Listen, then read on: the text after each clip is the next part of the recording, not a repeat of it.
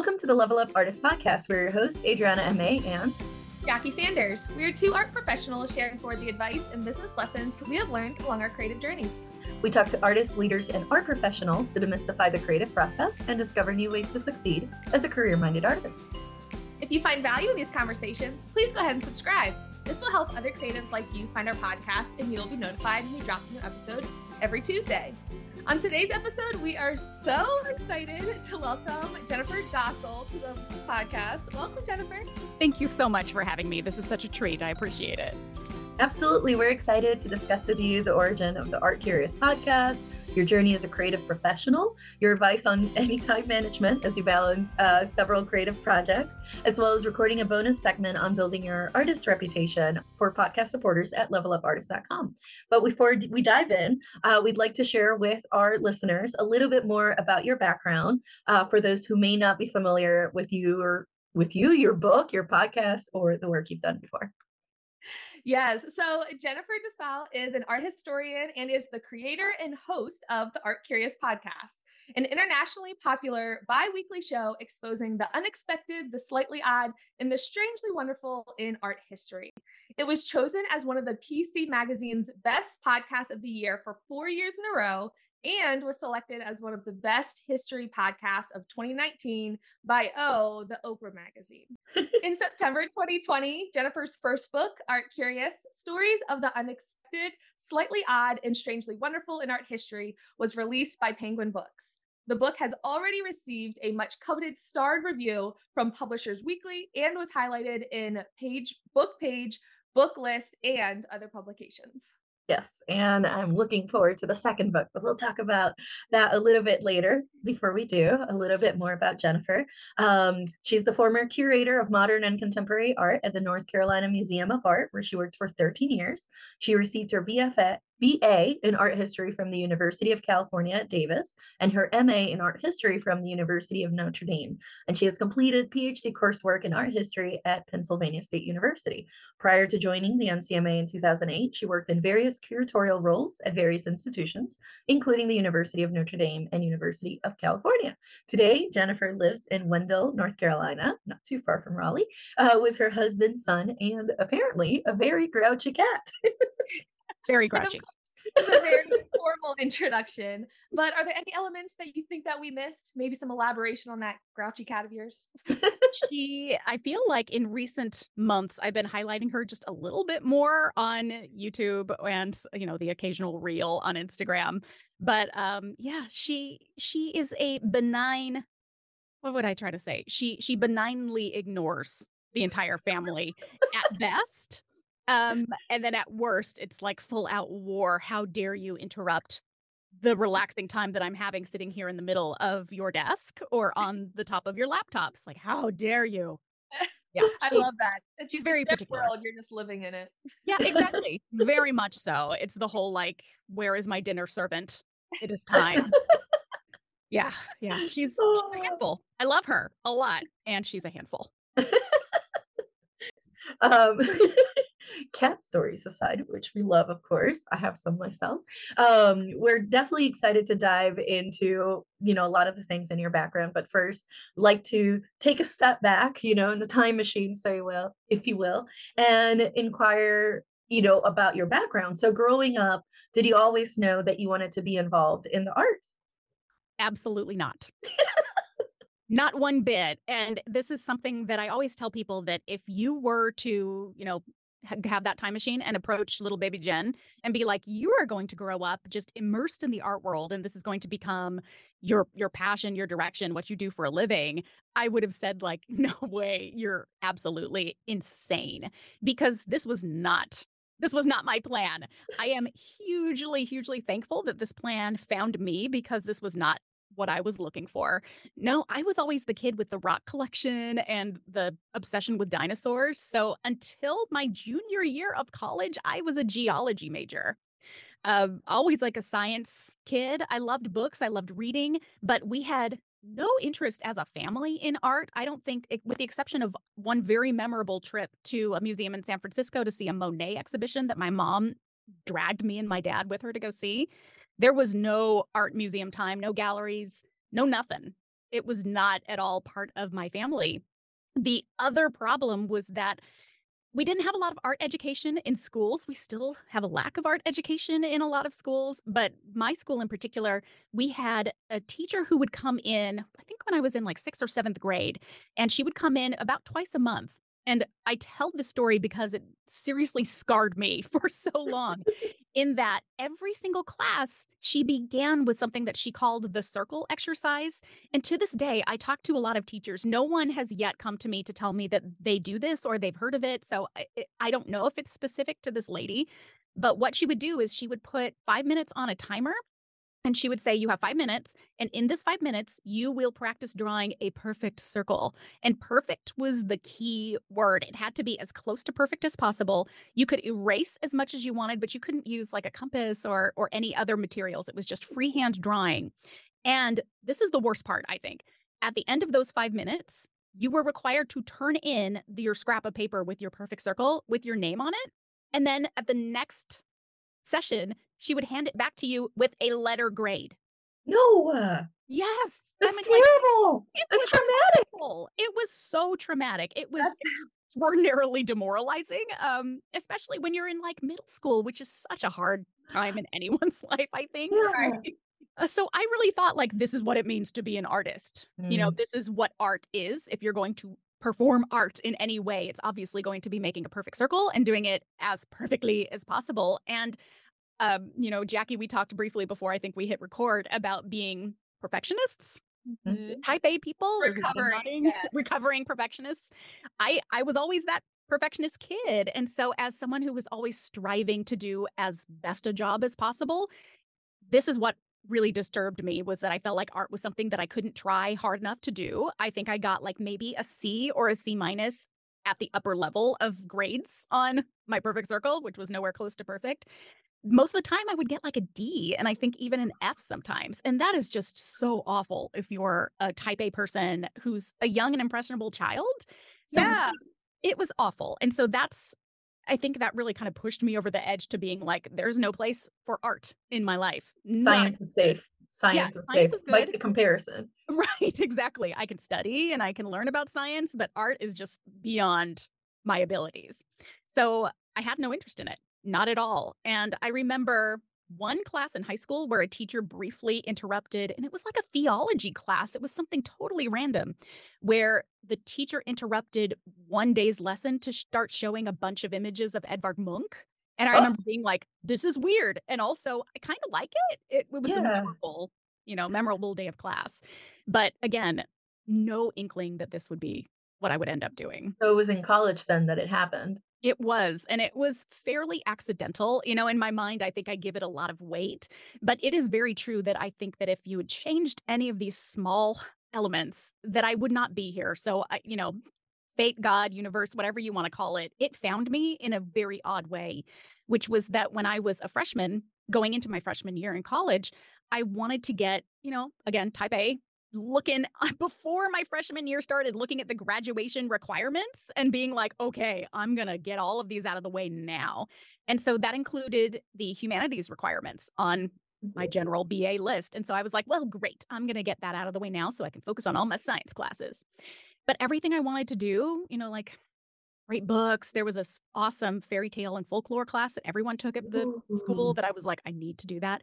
But everything was full. And so I kept registering and trying to register and trying to register and wasn't able to get in anywhere. So I was slightly panicked. So I went to see a course counselor on campus and I always tell the story because she was so, obviously she did this every day. This was her job, but she was so relaxed and blasé. And she was like, it's fine. We're going to find you a class. We'll register you. You'll be done today. No worries. Don't even think about it. And so she opened the course catalog, like the physical, actual, I went to a public university in California. It was pretty sizable course catalog. And she started at the letter A. And fairly quickly, she was flipping through and she said, art history. Tons of people take art history here. Let's just see if there's any room available. And so she went over to her computer. Lo and behold, there's room available in this, survey of ancient art to, I think, like late medieval, early Renaissance. Nice. And I didn't even say anything. I just thought, I pretty much thought she was going to be like, well, that's one option. Let's see what else is in there. And she went over and was like, clickety clack, you're You're in. in. Yeah. Yeah. And I just remember being shell shocked and being like, but I don't want this. I don't want this at all. But that was sort of the great karmic or cosmic twist, was that it ended up being my absolutely favorite class that I never missed. It was awesome. And part of that was because I had a really great professor who made the content so engaging, right? It's always comes down to really great teachers. Mhm. And that was kind of it. I very, very soon found that that was what I was thinking about in my off time, like the nerd that I am. And a couple years later, I made it official and I became an art history major. That was a really long, blabby story about the origins of Art Gen, but I never, in my own mind, I'm never not surprised that I'm here, if that's a weird thing to say, but it's true.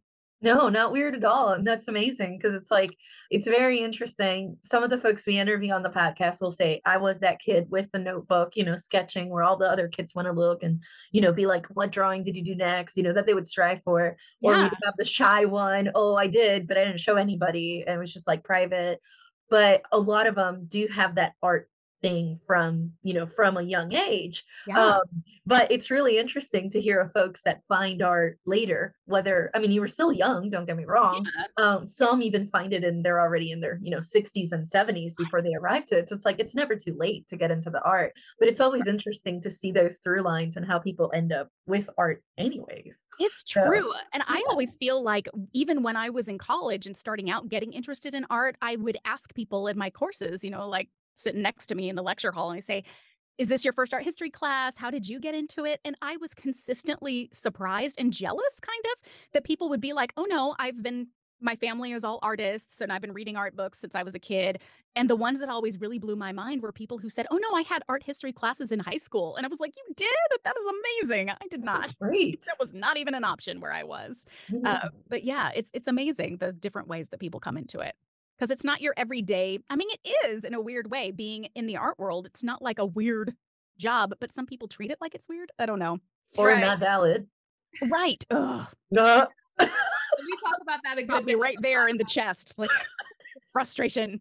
I Yeah. know, same. I think that's especially helpful for our listeners to hear too, because we have art professionals, artists, but also young listeners too, who maybe are in high school trying to figure out if they want to go to college, what they want to major. And so it is refreshing Absolutely. too to hear you can have a completely clear idea in your head of what you want to do. And then things happen, interests change, and you can totally pivot.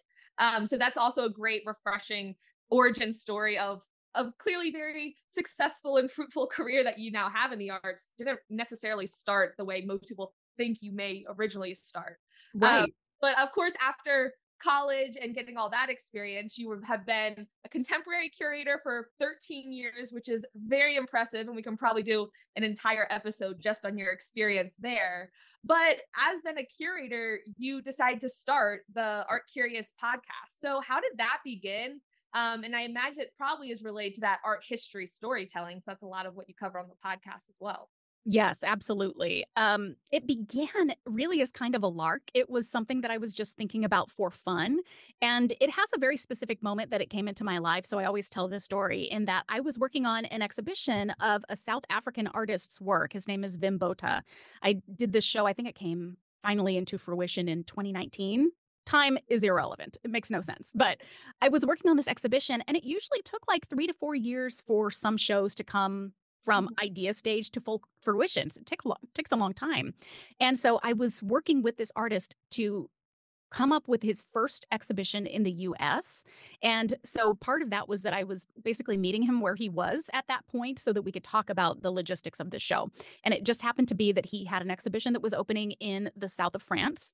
And so I was able to go over there to see the show and to meet him in person and really get the ball rolling on our exhibition. And so I had to fly into Paris and then drive down to this tiny town. And so I had a couple of days built into my schedule where I was like, well, I'm flying into Paris. I'm going to go in early just so I can get acclimated, jet lag, the whole deal. So might as well hang out in some amazing museums for a couple of days while I'm there. And so I was literally on the plane flying over, just sort of brainstorming about like, oh, I want to go to this place and I want to go to this place. And of course, I thought of the Louvre. I had been there one other time on one other trip to Paris, like a decade before. And so the first thing I thought of when you think of the Louvre, it's like the Mona Lisa just pops in your mind. And I thought, well, that would be nice. I would like to see her again. Haven't seen her in a while. And that always brings me back. It's like this little mental jump ropes or jumping stones. That doesn't make any sense. You know what I mean? Stepping stones.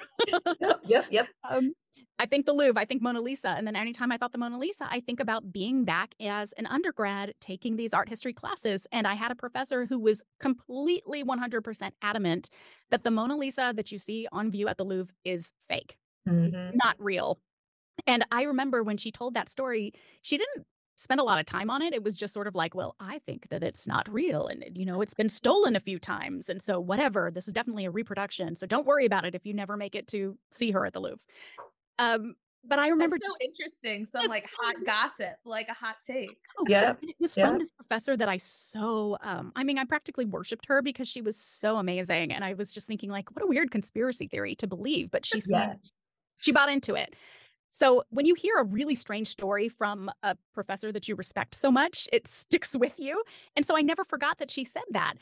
But I also never really followed up on like, why would she even think that in the first place? So that's when the story sort of brewed in my mind. I said, I've got to do a little research about why she would possibly at all come up with this theory. And the more I started reading about the thefts, plural perhaps, of Mona Lisa beginning in 1911 and hearing the backstory and the things that were involved, how long the artwork was missing, the potential theories of the people who may or may not have been involved, and how the story developed and changed over probably a good 20 to 30 years, the Mhm. more I read about it, the more I was like, this is fascinating and so weird. And as someone, and granted, I've spent my time at the North Carolina Museum of Art specializing in contemporary art, but my background is more historical, what I lovingly call the old stuff. Uh, but as an art historian and a curator, I did not know this story. And so I thought if I, as an art professional, don't know about this, then there's got to be a lot of people out there who don't know about it. And what a weird, fun story. And I have been a podcast listener since I think I started listening in like 2007, 2008 was like the first podcast that I started getting into. I always call them story time for grown-ups. And so I thought, well, doing a podcast, maybe that's how I will share this fun information.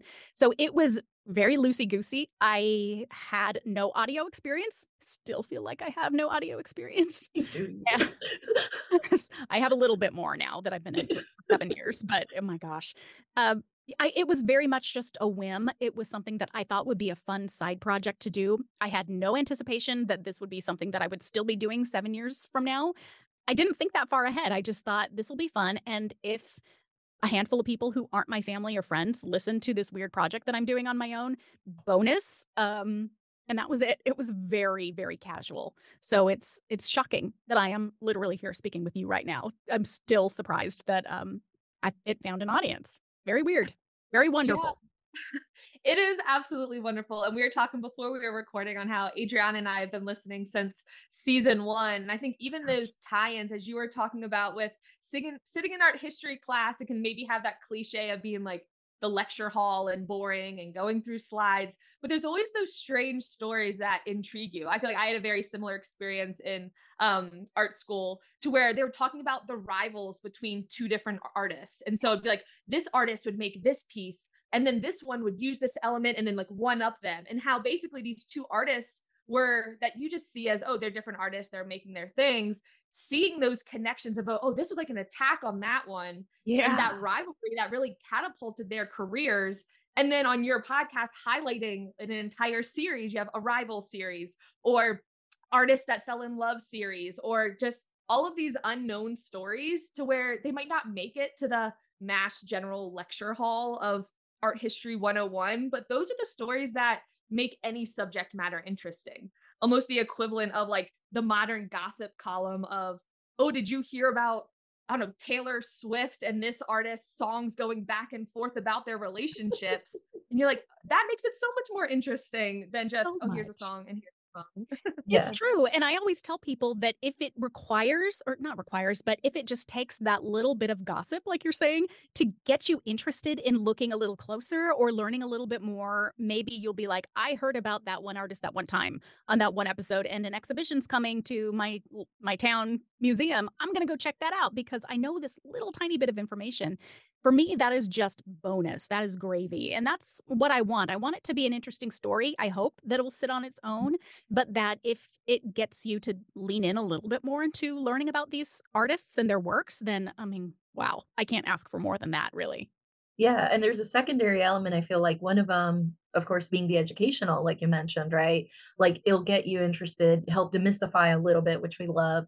That idea of number one, they're human too. So they have the same Absolutely. drama that we do, same struggles, same fears, same dreams, even if they were 500 years ago. So there's that tie-in, which is fantastic.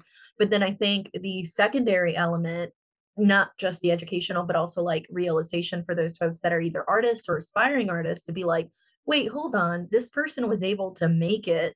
And you're basically breaking some of these preconceived notions that may have come down through, popular culture or whatever, just misinformation in general. Like, for example, one that I'll bring up is like you've talked about Vinny. I like to call him Vinny, Vincent. And And the whole thing, like, oh, he's never sold any work. And you're like, actually, ton, ton, ton, ton. Also, he traded, like, doesn't that count too? If he traded, a painting for wine and bread. I mean, if he got money and turned around and bought wine and bread, isn't it the same thing? that's Like, a good point. exactly. So it's like bringing these things into more information. Also, how these artists with way more limited resources that we have now, because now, of course, with the internet and technology, like we can get in front of millions of people, Yeah. as opposed to, oh, you were stuck in the small town in the south of France and only the 50 people in like the center of the town knew about you and everybody else thought you were nuts and would avoid you. True. Like it was so different. And it's like, but you still could make it and make a living, or at least attempt to make a living, and your history and your legacy persist after all these years. It's like any younger artist that now might be like, well, I didn't make it into TikTok when it was first hot, life's over, etc. Right. It's like, actually, no. Like there, you can still make it. Like there's so much to look into, and it's like, I don't know, it's almost like they act as role models in a way. These folks That's in such a history great could do point. it. Yeah, if I they could really do love it. that perspective, but it's Yeah. true because I think there's this perspective that some people have that artists and also I think art professionals in general, it's like you're in a different category of Mhm. people, but we're all still people. We still Yep. struggle. By no means does this I think these historical figures show that it's easy. I think a lot of them are extremely hard workers. I mean, talking about Vinny right there. I mean, this is a guy, and I mean, granted, he had some mental issues Mhm. going on, and we could talk about that at a different point for sure. But this is somebody who worked incredibly hard during an incredibly short period of his life. Talk about a pivot. That guy massively pivoted a couple of times in his life. But I think a lot of these people we ultimately think of them as like, geniuses who were born with massive skill. And sometimes that's true. But I would say that most of the time it's not. It's just a lot of hard work. And that's definitely something that I think I like to pull out of these stories about artists is that they toil, they struggle, they get lucky sometimes with their work, and sometimes they don't. And it's crazy how many people ultimately just come at it really just as a career and something that they work on and toil on for their whole lives. Yeah, Yeah. it's not all just being born lucky and talented and rich, which Yeah. also I get that a lot as an art historian too, where people would be like, when I was in college, people would say, "Oh, you're an art history major." They would first back up and be like, "Well, are you an artist?" And I'd have to say, like, sadly, no, I'm not an artist. But then people would automatically be like, "Oh, well, you must be rich," because no one would major in art history unless you already have like a trust fund from daddy. And I was like, no, no, Oh, no, oh, I don't. Yeah. So it's interesting. I like to push back against those generalities about the art yeah, world in general as much as possible because yeah. we're normal people talking right now, normal people who are making things work out within this realm.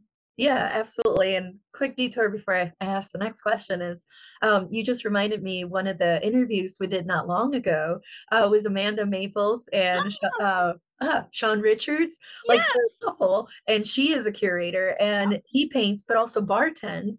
And like it was so helpful to hear them talk about like this is a career. There's Oh, certain sacrifices you must make or certain changes, but you can do it. Like we're normal folk too. You might see us on the street and have no idea, and we're not like hoity-toity people either. Like they look so totally. normal. Oh, I they're mean, they're awesome. so fun and so nice, and I don't know. Like it's one of those things. So it's helpful. Obviously, you're taking the more historical side, but Jackie and I attempt, of course, but some of the Right. living ones to also help with that. So I think that's, that's the crossroads of our podcast. And I think that's part of how we give back, is to help, not just, like I said, educational, but also for those artists or aspiring artists to be like, oh, wait, I can. There's different ways. But You're um, doing a massive favor, because for right and wrong, I think it's both. The art world gets such a bad rap as being a really exclusive place, I would say.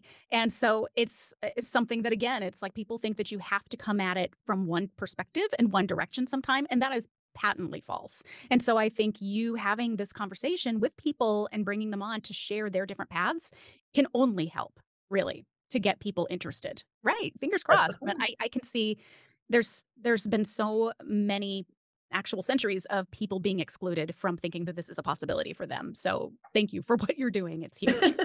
For Yeah, real. Thank of you for what course. you're doing as well. Yeah, and that's one of our go-to mottos. Is just that community over competition mindset, Yes. and showing artists that you define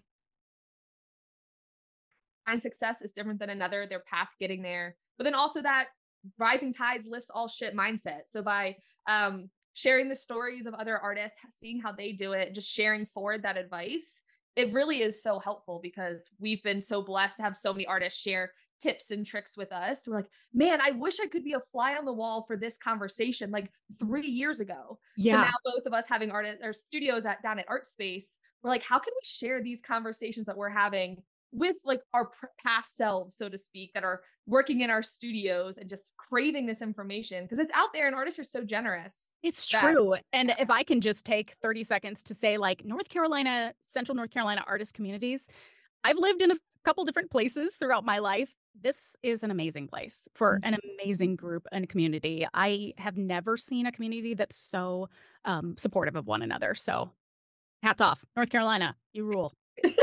Points for Amazing. North Carolina. But I did want to ask you, Jennifer. So, okay, so the three of us, we do podcasts, of course. We've just established that it's a service back to our community, of course. But I do want to ask you, what was that pivotal moment when you realized, I'm having fun with the podcast, I want to pause the curatorial, career and just do that switch, like do the podcast, do writing full time, work on a book and everything else. What was that pivotal moment like?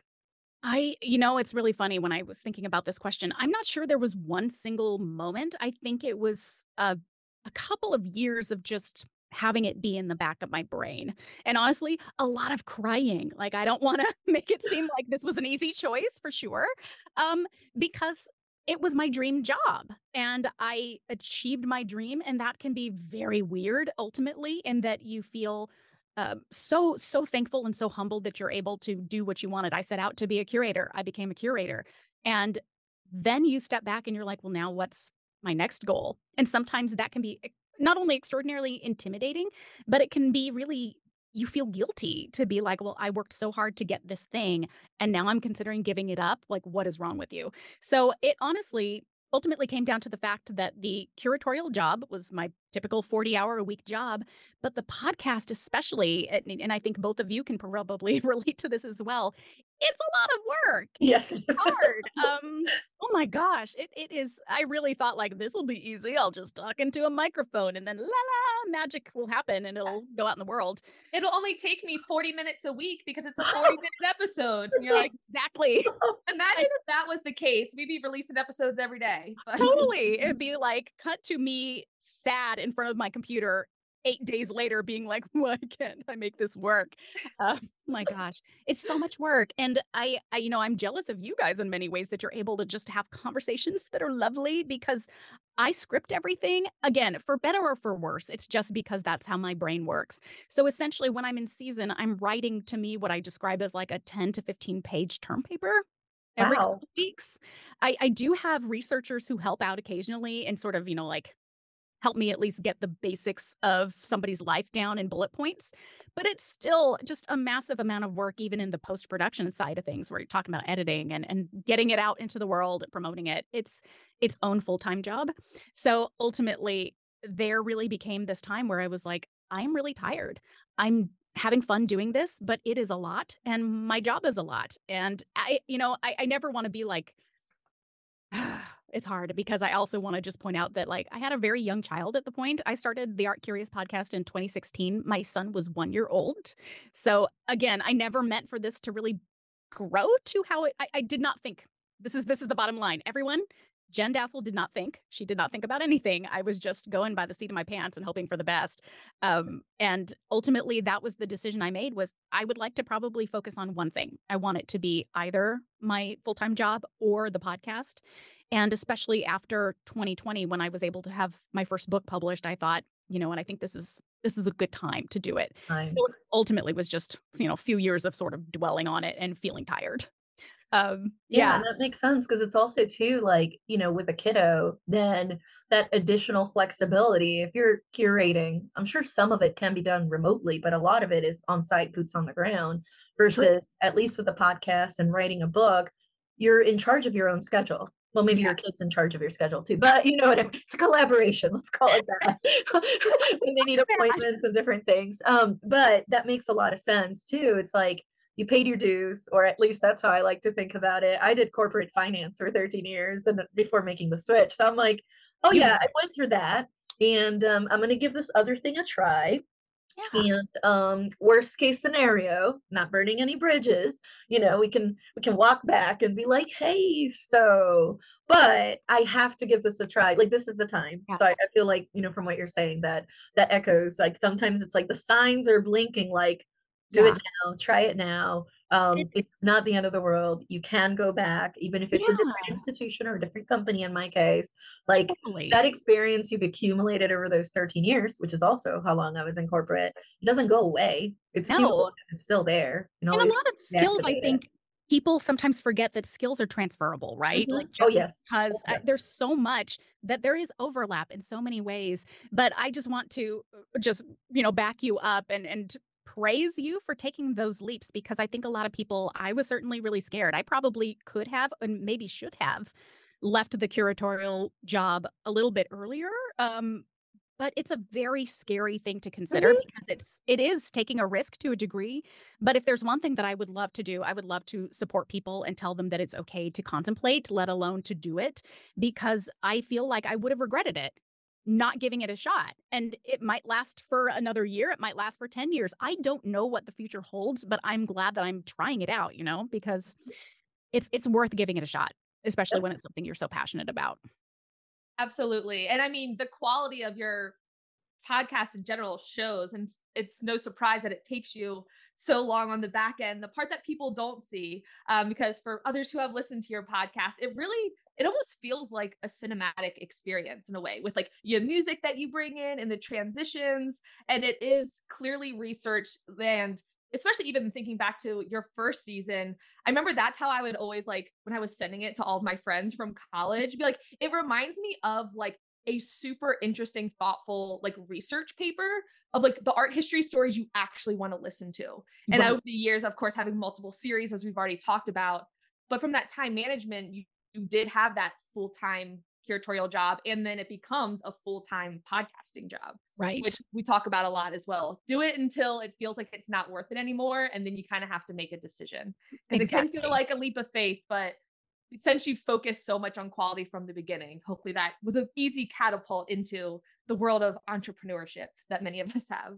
Yeah, I mean, I hope so. I feel still in many cases like I'm just kind of chugging along or struggling to find the next direction. But the thing that I constantly am trying to remember myself that I hope is helpful for other people too is kind of what we were just talking about with the transference of skills. It's the same thing in that what you're doing now it builds upon what you already have done and what you've already learned and experienced, but what you're doing right now will also hopefully be leading you to whatever is next too. So I try to keep that in perspective and hope that it's all hopefully good and we'll all hopefully continue to bring good things into your lives. So oh Absolutely. man, Every job, every experience, every project, whether school project, professional, side gig, they're all just skills that you're adding to your tool belt. And you yeah, don't realize, oh man, I'm really glad I did this one side project 5 years ago because now I am using it in this new project I never could have dreamed of. They all kind of build on each other. yeah, But of course, when you're in those phases where you're balancing multiple hats, so to speak, curator, podcast host, author, mom, friend, all these different labels that we all have. How do you stay organized with the things that you have to do and managing your time? For those who aren't watching this on YouTube, it's like me putting my head down or like into my hands. I wish that I had like a secret recipe for you. I think it all really I mean, really, especially when I was still at the museum, it was a lot of bleed over so that when I would take, like I would take 15 minutes and instead of going and standing at the coffee machine and sadly, instead of going to talk to a friend at the opposite cubicle, I would be then using that time to research really quickly and to try to figure out, my next book that I was going to get from the library to talk about whatever I was writing about that day. It was a lot of extra time. So I would wake up early and I would go to bed late. And so I would use those times when I weren't, when I wasn't at the museum or I wasn't putting my son to sleep or making dinner or whatever. That was when I would work on the podcast. So it was, especially for those first couple of years, it was a lot of time that I should have been resting that I wasn't. So it was toil for sure. It was a lot of extra work. The only ways that I really could stay organized was that I have to say I'm a bullet journal person. So type A, it fits. It all fits together. That fits. It tracks hard. But I also want to say, like, do I have it together? I mean, no, and I'm trying my best, but I feel like every few weeks you'll find me Googling something that somebody told me that was like, this is my hack for making everything work. And that I'm constantly looking up weird programs and apps that, have been promised to me as the thing that will solve my problems. Nothing has worked quite yet. It's just a constant struggle. But yeah, I'm a pen and paper person, so I'm constantly making lists of things just so I don't forget them that I need to take care of. And that works with the podcast too. I have a checklist that I print for every single episode just so I don't forget to do something as minor as like making the audio only video version of my show after and putting it on YouTube. Everything, if I don't have it on paper, it's just like it's gone. Because I'm usually in the process of doing multiple episodes at once when I'm in season and when I'm off season, because I will be in the early phases of jotting down ideas and sort of like, outlining the episode as I'm writing another episode, as I'm in the process of recording and editing the third episode, and while I'm promoting a fourth. So I feel like I'm constantly juggling just because of the way the time schedule works out. And again, I've mentioned before to you, like, I'm jealous of so much of what you do. I'm jealous that you work together. You have two people. This is amazing. And I highly support this because we've talked about it's a lot of work. And so being able to split between a couple people is huge. I'm very lucky in that my husband is actually my producer. So all of your work, you're talking about this kind of cinematic quality, that's all due to him. So thank you. Well, Thank you. kudos. But like, it's nice to be able to have people that you can fall back on. At the very beginning of the podcast for the first year and a half, I think I edited my own show. And so having one less thing on my to-do list is gigantic. So yeah. Absolutely. Yeah. Having a partner in crime here is definitely helpful. We've talked about the podcast before, but we definitely, I think, play to each other's strengths of, okay, you're really good at this. I'm really good at this, how we can lean on each other and being such good creative collaborators on projects like the podcast and friends first is so helpful. But yeah, we love being able to lean on each other to then share the voices of artists and art historians and art professionals that we admire to catapult their stories into new ears of artists and studios at their home studios or wherever they are across the country, which is so fun. Support highly. Yes. But it sounds like from a time management standpoint too, talking about earlier, like skills in your tool belt, it sounds like how you manage the podcast now is kind of similar to your long-term curatorial deadlines that you were talking about of, oh, this is going to be a 5-year long exhibition that I'm planning, but also executing what I planned 3 years ago. Now it's maybe just, okay, 2 months from now, this is going to air, but I'm recording tomorrow for this other one. Absolutely. And I think just for anybody who's listening who might be interested in a curatorial career or a museum career, I think that's something that's really interesting and something that's helpful to know in that, of course, it varies based on the size of the institution that you're working with. But a lot of this does all come down to these long lead times and to organizational skills and management. Luckily, at the North Carolina Museum of Art, we were technically we're a mid-sized museum there. I still call it we, even though I haven't worked there for a year and a half. It's I still feel mentally a part of it in many Of course. ways. But, there's other people who can lift the load and carry things. So when you're organizing an exhibition, you have an exhibition manager or a director of exhibitions or both to help carry those things with you. But it is a lot. I think a lot of people sort of imagine that curators, it's like we waltz into a museum and we stand and we go like, and stare meaningfully at works of art and, I mean, I guess there is probably a little bit of that to a degree, but mostly I always tell people like I sat at my desk a lot with Excel open, copying in information from a database of artwork to be like, okay, I want to include this painting. So now I've got to do all of the The admin. background. There's a lot, it's a lot less glamorous for sure than people think. So it's the same thing with podcasting, to be honest. And that's okay. That's totally okay. It's part of it. And I think there's a parallel too for artists, anybody that's working on large scale projects. It's the same way. Some of the folks we've talked to on the podcast do either public art or they do commercial work, like Yes. art in buildings with developers and things like that, or muralists. And they're facing some of the same things. They're like, I have to wait till the building lobby is finally constructed before I can go in, before the floor goes in. But after the walls are up and they're finished, so they're also working with these long deadlines and different milestones in them that can also shift around, and it's completely outside of their control. So they also 100%. have to juggle. So yeah, there's definitely parallels on, in the art world. If you're just making your work in your studio and then go, ta-da, come buy it, that's Yeah. different. But if you're working on longer term projects, you're going to be facing a lot of the same things of like, okay, which thing has to go now? Which meeting needs to be prioritized over which one, which project am I going to set the date for to complete first? So It's definitely a lot of that. Definitely a lot of perils, but that also applies to us on the podcasting world as well. It's like, which right. part do we have this? Do we have the headshot? Do we have that image? Do we have the audio?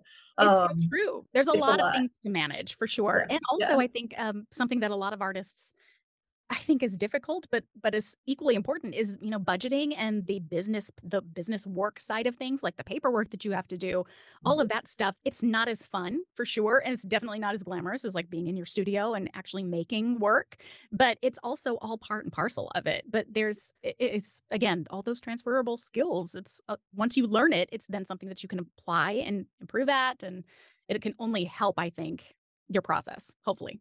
Yeah. Yeah. That's the program. I'm glad I went to business school, not art school, and then did Good corporate, point. Yeah, Yeah. it definitely applies because it's self-supporting artist. It's like you are a small business owner, like And yourself as a podcast and author. You're a small business it's owner. You too, Jackie, of course. So absolutely, that's definitely us. absolutely. Okay. So just to give us a quick view, bird's eye view, what does your schedule look like? What's a typical week look like for you? And you've talked to us a little bit about organizing your time, but just trying to get a rough idea. Is the podcast like an everyday thing, every few days, like Ooh, writing I on the this book? Do you write yeah. every day for the book? Oh my gosh. I probably hate to admit that right now my schedule is so, like, all over the place. And I usually try to schedule, talks like this or phone calls or meetings that I might have. I try to schedule on a couple different days a week so that I can have at least one day a week that's totally clear where there's no expectations of me needing to be anywhere or be on a phone. And so that is what the days that I specifically bookmark for writing. I have learned, especially recently, that it is easier for me to get work done and be out of the house. So that's something that has helped me recently is just kind of picking up and going to whatever coffee shop sparks my imagination that day. But I very much, I think the pandemic, for better or for worse, again, just sort of threw a wrench in everything because I used to be really good at getting up at a particular time and setting an alarm. And this is a conversation I literally had this morning with my husband and was like, I need to start getting more organized and setting an alarm because I think working from home and because I have been doing it even before I left the museum because of the pandemic, we were all remote for a very long time. So I really have gotten kind of lazy about Uh-oh. stuff. So, and then, I lean into the mom thing a little bit. So then I'll be like, well, I have to do drop off. And so I don't need to be upstairs at my computer until at least 10 because I'm going to have breakfast. And yeah, it's bad is what I'm saying. So I need to be better. Work in Um, progress. Yes, work in progress. Yeah, I'm making it work, but for Yeah. sure, I can improve. That would be great. But no, I think for a while I was trying to be very granular about stuff. So I actually did one of those Google calendars where I had it down to every 15 minutes, where I was like, from 10 o'clock until 11, I'm working on admin stuff and I'm answering emails at this time and I'm only doing writing. And then I have a 15-minute break for a snack. And I tried that. That doesn't work for me, It's really strangely. rigid. Yeah. Yeah, it's so rigid. I thought that maybe the rigidity would be really good for me as a type A person. It Mhm. backfired hard. So I try to do as much batching of projects as Mhm, possible mhm. so that I can kind of focus my mind on one type of work, if that makes any sense. So like I would be working on creating images for social media for 2 months at one time. So that'll be my project for the day. So sometimes just working on things like that is helpful. But no, I wish that I could tell you that I had some sort of amazing schedule where I have it all figured out.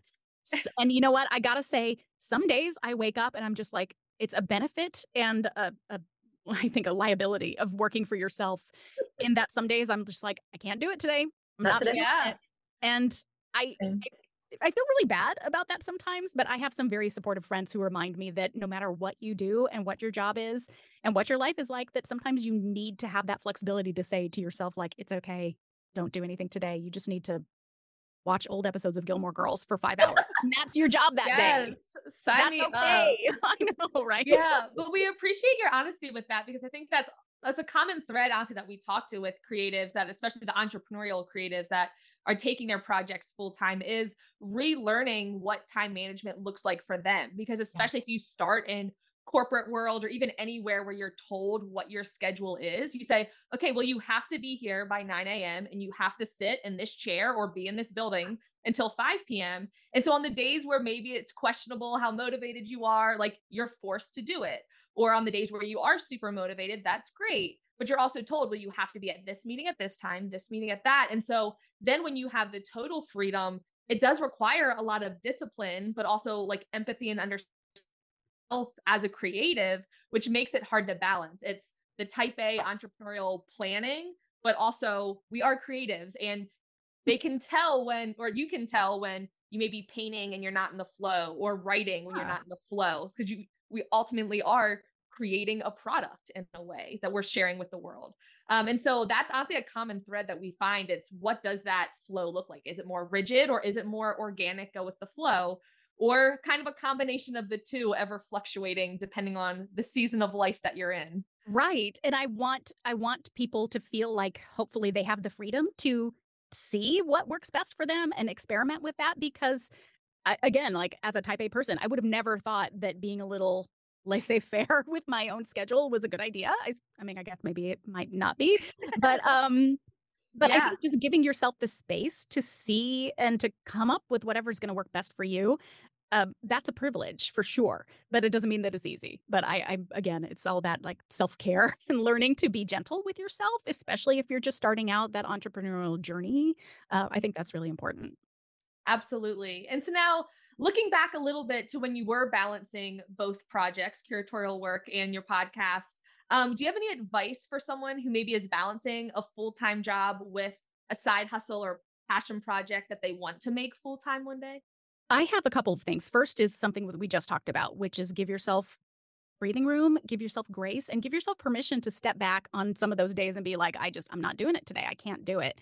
And part of that is I think my second point, which is that just be careful of burnout because this is something that I have struggled with and that I am sort of to a degree, honestly, struggling with right now because it's a lot, especially if you're doing it on your own. It's a lot to manage. And for people who might be the kind who are prone to anxiety or to dwelling on things, I raising my hand, I am part of this in that it's like even when I'm off work, I'm still thinking about work all the time. And so my brain can get taxed very easily. So I think that's something that I never really had to consider when I was in that 9 to 5 job and I was told where to be and when to be. And then at the end of the day, I would leave the space and then I would be like, okay, sure, there were days where I would still be thinking about work, but it's not the same as when it is your baby that you are striving to make happen and bring out into the world. It's a different perspective, at least in my case. So I just want people to just to take care of themselves because it's really hard. That's really hard to do for anyone, period, I think, is putting yourself first, especially when you're getting started with a new project. So just take care. take care of yourselves. You're more important than anything, so Yeah. people first. Absolutely love that. And that reminds me of, an important lesson that I learned in corporate, but it actually applies even more as a self-employed person. And it's that idea of you stop when the train leaves the station. So essential, I'm dead serious. Like I had to work through this because I think art 24/7, essentially. Yes. Like I can be outside and there's a tree and I'm like, oh, there's the abstract shapes in between the branches of the tree. I should grab a notebook or the iPad and start sketching them out because they'll show up in a painting later, right? But Yeah. it's like, I could be at a restaurant on a date with my husband and I'm like, oh, look at this color of the tablecloth that they use. Like it can be the most random things. My brain's always like collecting information like for future Yeah. artwork, right? Or Yeah. ideas for new series and things. So it's really hard for me to turn the art brain off because It's so it's hard. such an integrated part of what I do and it's permeated everything in my life. So I'm like, go to a museum or go to the gym with a friend. Museum. Like, you know what I mean? It's like so many of the decisions in my life revolve about, the art, my art world, right? Not capital A art world, my personal art world. So I had to learn because it's very easy for me to go into workaholic mode and work and I have to track my time. Anybody who's heard our podcast has heard me talk about Clockify and tracking time because otherwise I can be like, oh, look, I worked 70 hours this week, and that's not a badge of honor, by the way. That and I'm going to give myself grace. Maybe there were special events or things that happened, but I don't want to burn out, and I know it's not sustainable. And I know as a business owner, small business owner, first 3 to 5 years of establishing yourself, there's going to be a lot of hustle involved, but you also have to put in things in place, different mechanisms, if you will, or systems to say, okay, once I reach a certain number of hours a week, that train has left the station. We're done. Go watch Netflix, go outside and play with the dog, go out to the park, go talk to that friend you haven't talked to in a few months, but no more work. And if you can't separate art for fun for art for work, then Oh, you literally need to stop and turn that off because you're yeah. gonna burn out. You're gonna burn out, and then it takes so much longer to recover than if you did it a little earlier on, recognized what was happening, paused it, recovered, self care, a little healing, little Yeah. recovery, and then came back. But yes, it always comes So up to me, important. and maybe it'll be helpful for you two or our listeners when you get to that point. You're like, nope, train has left the station. I think that's so good. I love that metaphor, and I think that's helping me because now I'm doing that as like a mental reminder too. But I think it's really hard for everyone in so many ways because we're all being torn in like 80 different directions at Yes. any given moment.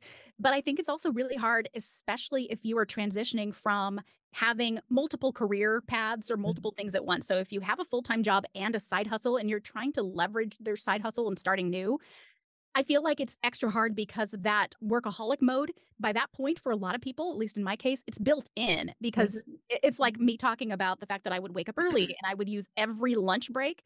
I would not sit with my wonderful coworkers at a beautiful table outdoors and enjoy a lunch break. I was using my lunch break to write. I was using my lunch break to go run as many errands as possible. So I was constantly working. And that is so hard. So being able to train yourself the opposite direction, to train yourself to take breaks and to stop when It's hard. when the train leaves, that is Yeah. a gigantic life skill and one that is only helpful. And that Yeah. only helps you and everybody around you. I'm trying to set that example for my son. It is hard, but Yep. it's like that can only be a good thing for people to Yeah. learn. Yeah, it relates so hard because when I was doing art while doing corporate, I would wake up earlier to paint before going to work. Yeah. Lunchtime, I would go to one of the galleries in and I was in North Raleigh, so I would go to one of the galleries in the area and go check Yeah. out the new work, new exhibitions, whatever. Again, instead of talking to my coworkers or even after work, it's like, oh, there's a first Friday. Yeah. So definitely relate with all that. But I do want to reel it back in because obviously we can talk about this for a while. But yes, when the Sorry, train sorry, leaves sorry. the station, y'all decide what that looks like, how many hours a day or a week, but important to set that in place. But one of the questions we like to ask all our guests is how do you define success as an artist? Now, of course, your view is going to be a little bit different. Instead of a practicing artist, more than that, someone that talks about artists, research artists, interacts with artists. So we're interested in seeing your view. How would you define it? I want to be very loose about it and be like success. If you're bringing, if you're finding joy in what you're doing, to me, that's success. If you're finding any sort of personal appreciation or pleasure in what you're doing, that should be a nice standard in and of itself. But I know that also outside gratification is important too, because that can help motivate. I would say for me personally, the things that have meant the most to me over time are the occasional emails or comments on social media or something that people will approach me, sometimes even in person if they see me somewhere, and they tell me that they had no interest in art and that they listened to an episode and now it's become something that has changed in their lives. So I have, and it's still like so mind blowing and humbling to me that I have had at least a dozen people write me over the past few years to tell me that they've changed their major from whatever they were studying to learning to become an artist or an art historian, or people who've come up to me and said that they decided to go back to grad school to learn about art. So it's crazy to me, but being able to feel like I am helping people find that joy and a new passion or a new direction is huge. And especially as we mentioned, the art world can feel really off limits to so many people. It again, I think you mentioned this, Adriana, that a lot of people think that it's just not a necessary or important part of society to be a creative person. It's almost like people think of it as very superfluous, Mhm. which is absolutely not true, by the way. Just preaching to the choir for sure. But I think sometimes it's nice to feel like if there's anything that I can do to make somebody feel like that's a course for them, then for me, it's all worthwhile. For sure. Absolutely. And now looking back to when you first had that college experience intrigue of art history, what is one piece of advice you wish you had heard before you got started on your journey as a creative professional? Oh my gosh. I think I just would like somebody to say, ugh, maybe not try so hard is part of it, but also just have fun and try things that might not make any sense for you because, being open to what, and it sounds so woo woo to be like what the universe brings you, but this is my lived experience, you guys. It's like being open to just the things that you think might not be for you that also end up changing your life in as much as the ones that you actively pursue. So I wish that I could go back to being that freshman self in college and just looking at a weird schedule of classes and being like, that's so weird. I probably will hate it, but I wonder if I might like it. I'm just going to register in it. So I just want people to feel like they have the ability to try things and that failure is always an option and it's not always a bad thing, and just have fun because man, life is short. And I want everybody. It's so lame. I just want to be like, I just want you to be happy. It's the mom in me. I want to mom everybody and just be like, are you having fun? Good. No, not lame at all. Not lame at all. If more people were happier, there would be a lot of less bad things in this universe. I'm just gonna True. throw it Yeah. out there, not gonna unpack that right now. Yeah. But Yeah. yeah, that one's that's a whole other episode. Very conversation for sure. Yep, and how art can help in that. But if someone were to randomly hand you $100, what would you splurge it on or invest in? It has to be something that brings you joy and relates to your work as a creative professional. Oh my gosh. And it can be podcast related. Okay, I was gonna be like, oh, can I buy some more plants? Like, I'm not very good with plants, but I want to be good with plants. Oh gosh. I'm also one of those people that I have a problem when it comes to stationery stores. So I have a Ooh. whole box of notebooks that I've had forever and I just keep buying them. So I would probably end up buying some sort of really fancy notebook that I would never use and just stack it in the box. But it would be beautiful and I would look at it and so it would make me happy. There you Let's go. say, or Brings another joy. one. Yeah, or another one could be for books, art books, right? True. Yeah, I mean, there's some excellent ones you've recommended on the podcast. I know. So And maybe I that's feel the splurge.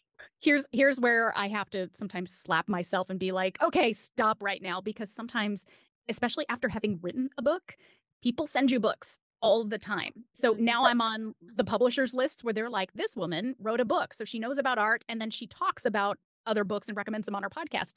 So the amount of free books, art books I get is stunning. And every once in a while, I'll open the mailbox and I'll be like, oh, there's another Or book. And I just want to be like, shut up, me. You're getting free books, free art books. I was about to say, maybe we need to write a book so that we get free books. Oh my gosh. We'll uh-huh. put that on I our have list of Pass goals. mine off to you. Ooh, I have a Don't better tempt one. us. Don't Art tempt book club. Arty book club. Yes. Mhm, Sign me up. mhm. I am there. Okay. I'll Okay. bring the wine. Well, we'll have to Add discuss. it to our list of things to do. None of us have anything going on. We're fine. No, it's fine. New podcast idea. Art book club. That would be really fun, though. That I'm would be fun. serious. Yeah. I would be happy to do that with you. Oh, we'll have to workshop this. I know. I'm like, yeah, we need to have a brainstorm session and bring a few other people that also podcast and be like, can we take turns? Because obviously editing takes a while, but can we take turns doing this? Anyways, we will continue the conversation offline, of course. We will make no promises on this recording. But keep your eyes out. But speaking of books, your new book. I mean, you're working on it. Are you finished? Is it closed? Is it in editing world? Anything you're willing to share? Yes. So it is, it's very different here. I'll give you a couple tidbits. It's very different from ArtCurious. ArtCurious was basically an extension of the podcast. So it was 12 chapters, and each chapter was its own little individual story and tidbit. This book is one story. So it's a lot of work.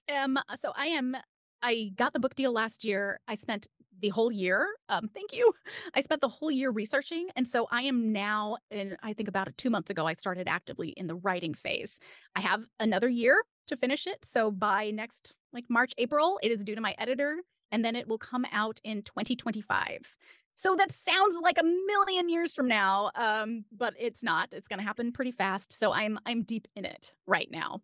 And yeah, it's wonderful, and it's kicking my butt at the same time. So it's real, you guys. It's real. Oh, well, that is so exciting. And as we've talked about, once you reverse engineer those timelines into shorter things that have to get done, again, it sounds like, oh, that's like 2 years from now, but the small deadlines add up and the urgency begins. So we're so excited to get our hands on it, but not rushing you by any means. No worries, no worries. I know I'm excited to get there myself. So it's been a lot of fun. And again, it's one of those moments that you have to step back, and I have to be grateful and appreciative. It is a lot of work to write a book. Oh my gosh. But also, again, what a privilege that I have the opportunity to do this, because it's nice. Absolutely. And it has been such a privilege to be able to talk to you today. Thank you so much for all the insight and stories that you've shared with us and our listeners. And for our listeners who want to stay connected with you and invest in your future book, how can they stay in contact with you after they listen to today's episode? You can find me at artcuriouspodcast.com or artcuriousmedia.com. I'm also on Instagram, at least for the time being, doing that thing. So I'm at artcuriouspod. And I answer and read every single email that comes my way, so people can easily find me on my website as well. So artcuriouspodcast.com is the best way to find me. And then ArtCurious is on all your podcasty places. Perfect. Well, we'll be sure to link all those things in the show notes. Also, we would love it if you would stay with us a few extra minutes so we can discuss building an artist reputation for the bonus segment for our podcast supporters. Happy to do so. Awesome. So for our listeners, if you want to become a podcast supporter, head on over to levelupartist.com to find out how you too can support the Level Up Artist podcast. And if you want to stay connected with us in between episodes and share what you have learned, you can follow us on social media. I'm at May Art across all platforms. And I'm at J Sanders Studio on all platforms. And if you want to follow the podcast, we are at Level Up Artist on Instagram. Thank you so much for listening. We'll talk to you next week.